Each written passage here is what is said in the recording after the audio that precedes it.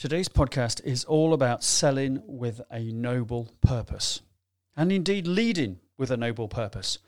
It's about how to drive revenue and do work that makes you proud.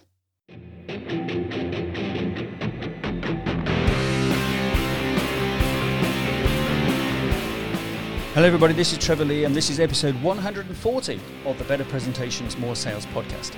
On today's show, I've got Lisa McLeod. Lisa is the best-selling author of 5 books, including Selling with a Noble Purpose and Leading with a Noble Purpose. And that's what she's here to talk about on today's show. She's here to show you how competitive differentiation and emotional engagement can help you move away in your market. But you're going to have to think a little bit differently. There's going to be a bit of a cultural shift. So let's move on and talk to Lisa about selling with a noble purpose. So Lisa, welcome to the podcast. Great to have you on the show. Would you like to tell our audience a little bit about yourself? And also, we're intrigued to know all about selling with a noble purpose, of course. Well, myself and Selling with Noble Purpose are closely connected because it's more than just a book. It's really been my life's work. And there have been 2 parallel tracks that have come together. I've been a longtime sales consultant, have helped a lot of organizations drive revenue, used to be with Procter & Gamble, was always in the sales space. But what's happened in the last couple of years to me, and where Selling with Noble Purpose came about, is the area of emotional engagement and the psychology about it. And I was always sort of on these 2 parallel tracks. One was very business, and the other was more emotional and reading all these psychology articles and spiritual things. And so Selling with Noble Purpose is where they came together. And Selling with Noble Purpose is based on research that proved that salespeople who want to make a difference to their customers, who truly want to improve the customer's life, actually outsell traditional salespeople that are focused on targets and quotas. So Lisa, is what you're describing a situation where actually you put the customer first and you second? Shockingly, yes, but it's a little bit different than that, because we've known for a long time, anyone that's been given presentation training or sales training knows you need to put the customer first. But there's a subtle nuance here that's really important, is the people that we identified when we studied salespeople, and there have been a number of studies since ours that have shown this, is it's not just thinking customers first. It's this thing that we call noble purpose, which is clarity about how you make a difference to customers. So a way to think about it is it's not just pleasing customers, it's actually improving customers. And give our listeners an example, Lisa, of how that improving customers might be, just so they fully understand, this concept. So when you have clarity about how your solution improves the life of customers, you go into presentations and sales calls completely differently. So I'll give you one example. One of our clients is a bank. And I'm an American, if you can't tell by my accent. And most people don't think of bankers and noble purpose in the same sentence, but we have it's not most of our experience. You're right on that point for sure. Yeah. So we a bank was one of our clients, Atlantic Capital Bank. They're out of Atlanta, Georgia, and their noble purpose is we fuel prosperity. So they've been very public about this. They are in Selling with Noble Purpose, the book, their case study.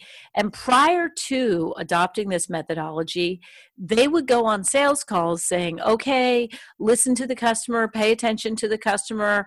We want to try and help the customer. So they were good salespeople. They were kind, they were authentic, they were honest.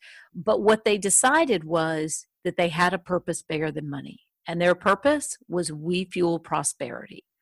So now when they go on sales calls, the VP of sales says to his team of people, your purpose on this sales call is to fuel this client's prosperity. Find out what prosperity means to them and how we can help them achieve that.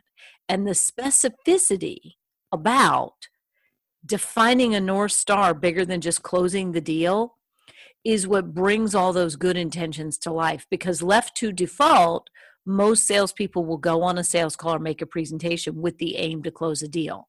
But if you shift it, and instead of just saying, I want to make the customer happy, you have some clarity. For their case, it's fuel prosperity. At Dave & Buster's, which is an American chain, Their purpose is we champion laugh out loud fun. We worked with another company that was an IT company, and their noble purpose was we help small businesses become more successful. So it's just the clarity of how am I helping my customers improve? And it absolutely changes the way you show up on sales calls if that is your purpose. And Lisa, how do you find when you were working with the the bank and the IT company that how did you find the ease of implementation, maybe the cultural shift they had to make this happen? So what you do when you have a noble purpose and when you sell with noble purpose is you change the narrative of the organization, because left to default, the narrative of any sales-driven organization is going to be the numbers. How are we doing on the numbers? How many customers have we added? How much new business do we have in the pipeline? And all of those things matter. But we inserted into those companies a single question that changed the narrative. And in Selling with Noble Purpose, we call it the game-changing question. And it's this: how will the customer be different as a result of doing business with us? Right. Because most businesses are designed to say, how can we make more money? And how will we be more successful? And that's what the topic of the meetings are. That's what the topic of the pipeline conversations are. How can we close it? How can we be more successful? But when you say, how will the customer be different? And again, that's that nuance between pleasing customers and improving customers. When you start asking, how will the customer be different as a result of doing business with us, before you go into a sales call, your head's in a totally different space. When you ask it in strategy conversations, you make different decisions. So in essence, if I've understood this correctly, the key to the question is thinking about the growth and the ambition the customer is going to have on the back of working with you, rather than necessarily what you'll get out of it working with them. I mean, clearly, hopefully it's a win-win situation. And how long did it take your, say the bank, Lisa, because that sounds like a big shift for them. How long before they kind of started to see this result and then keeping the momentum going? So 1 day and 1 year. Okay. The first day when we announced We Fuel Prosperity, it was a big day. Everyone was excited and we got a morale lift. The business lift took a year. So within a year of implementing that, they had increased their earnings from operating income by 40%.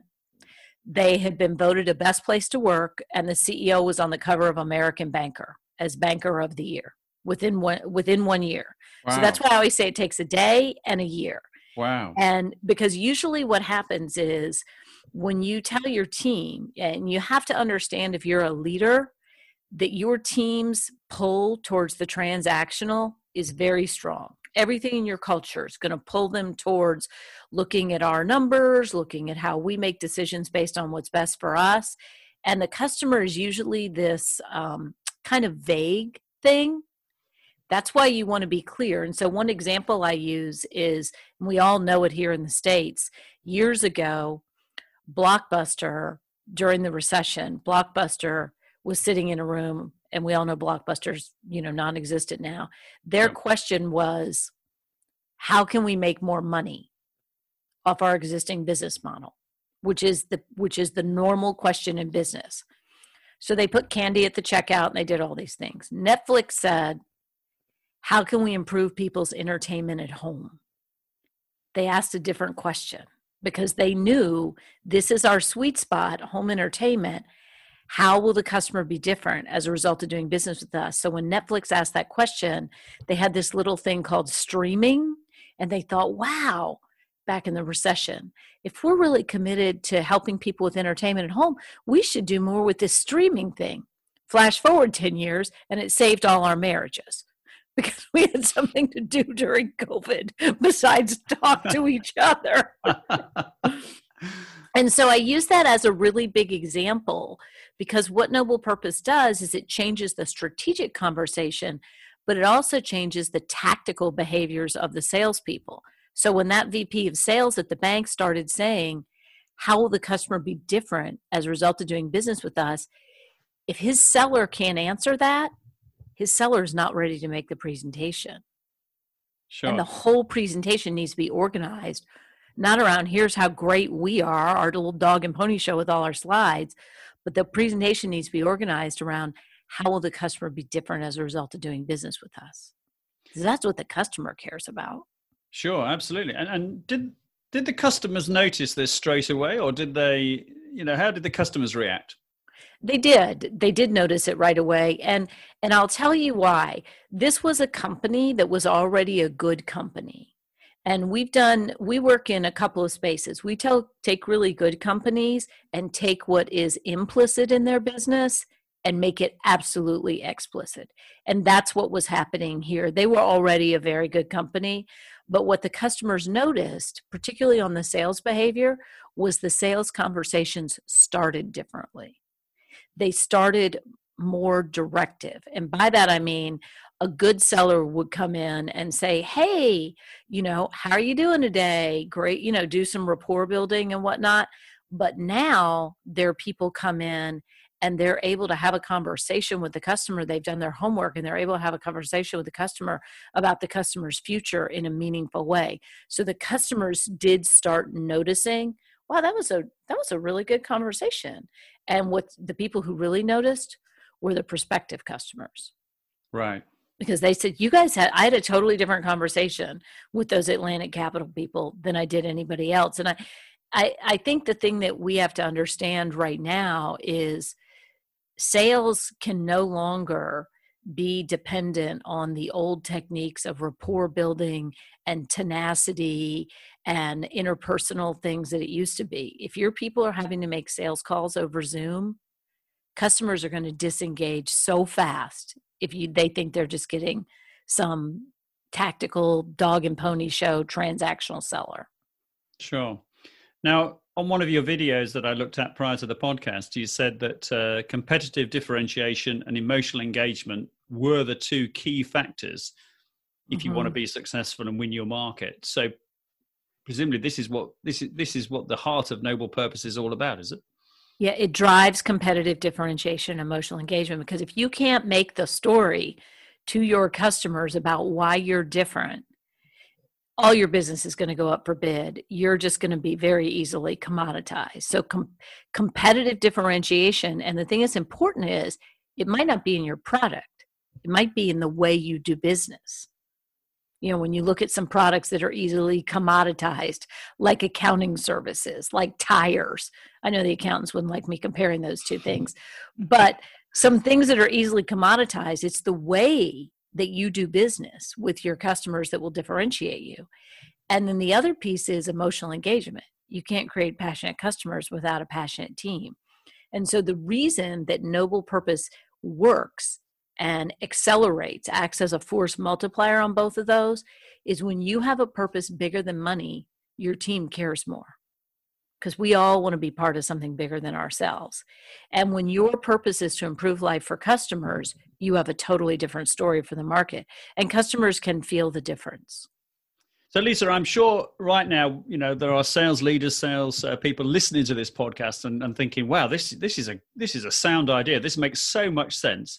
And then they're probably thinking, right, unless I get Lisa in, which, not everybody in the world is going to be able to do, how can I kickstart this? So have you got any advice that you could give to people who are listening now, wanting to get some action? And apart from buying your book, of course, which we'll talk about in a minute as well, but are there 2 or 3 things that they could do to start the ball rolling, so to speak?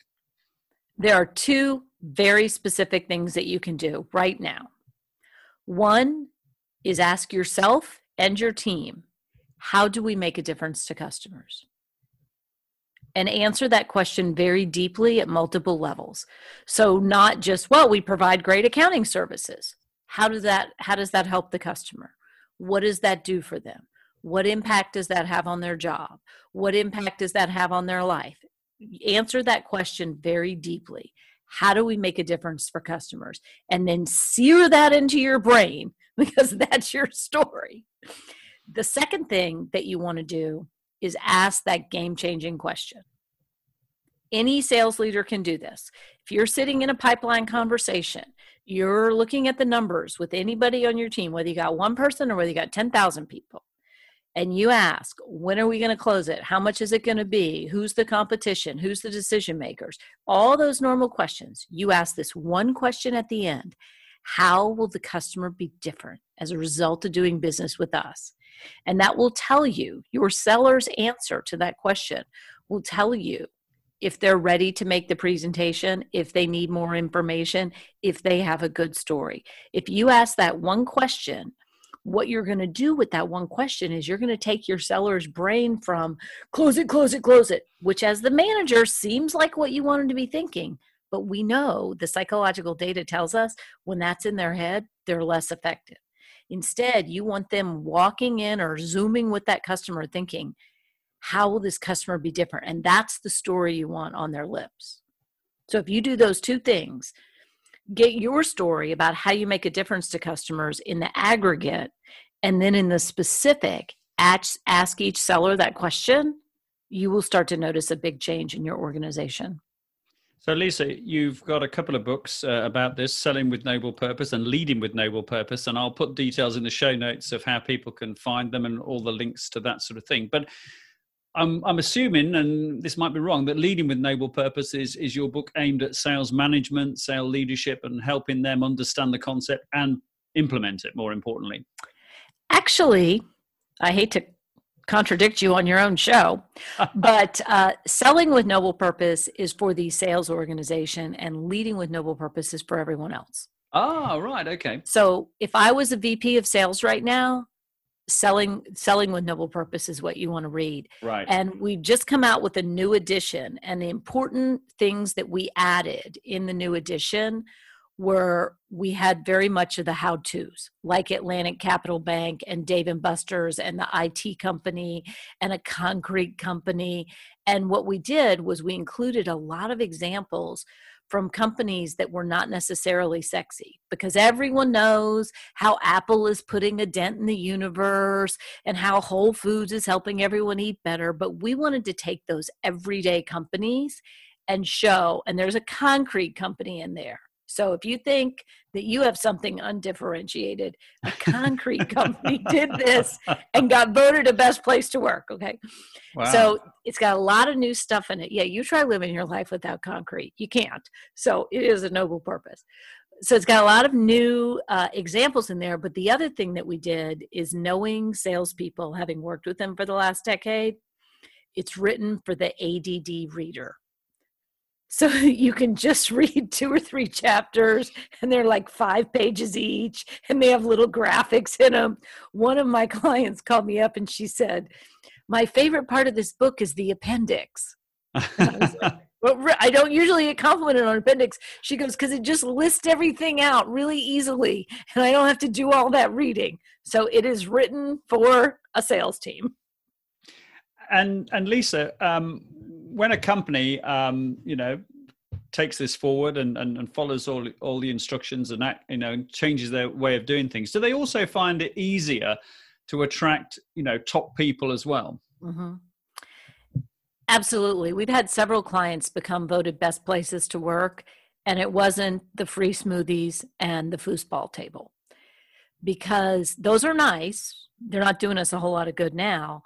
But the thing you have to recognize as an employer is human beings have 2 fundamental needs. We want belonging and we want significance. Said another way, we want to be part of something bigger than ourselves, and we want to know that our part matters. And when you have that at work, everything changes for you. And so what people are finding is everyone, I'm in my 50s, even people my age, want this, but the younger generation, we all want noble purpose, but the younger generation, it's a go or no go decision. People my age were trained to take money instead, but the younger generation is not having it. And so what we find is people are showing up in these clients that we've worked with for 2 or 3 years.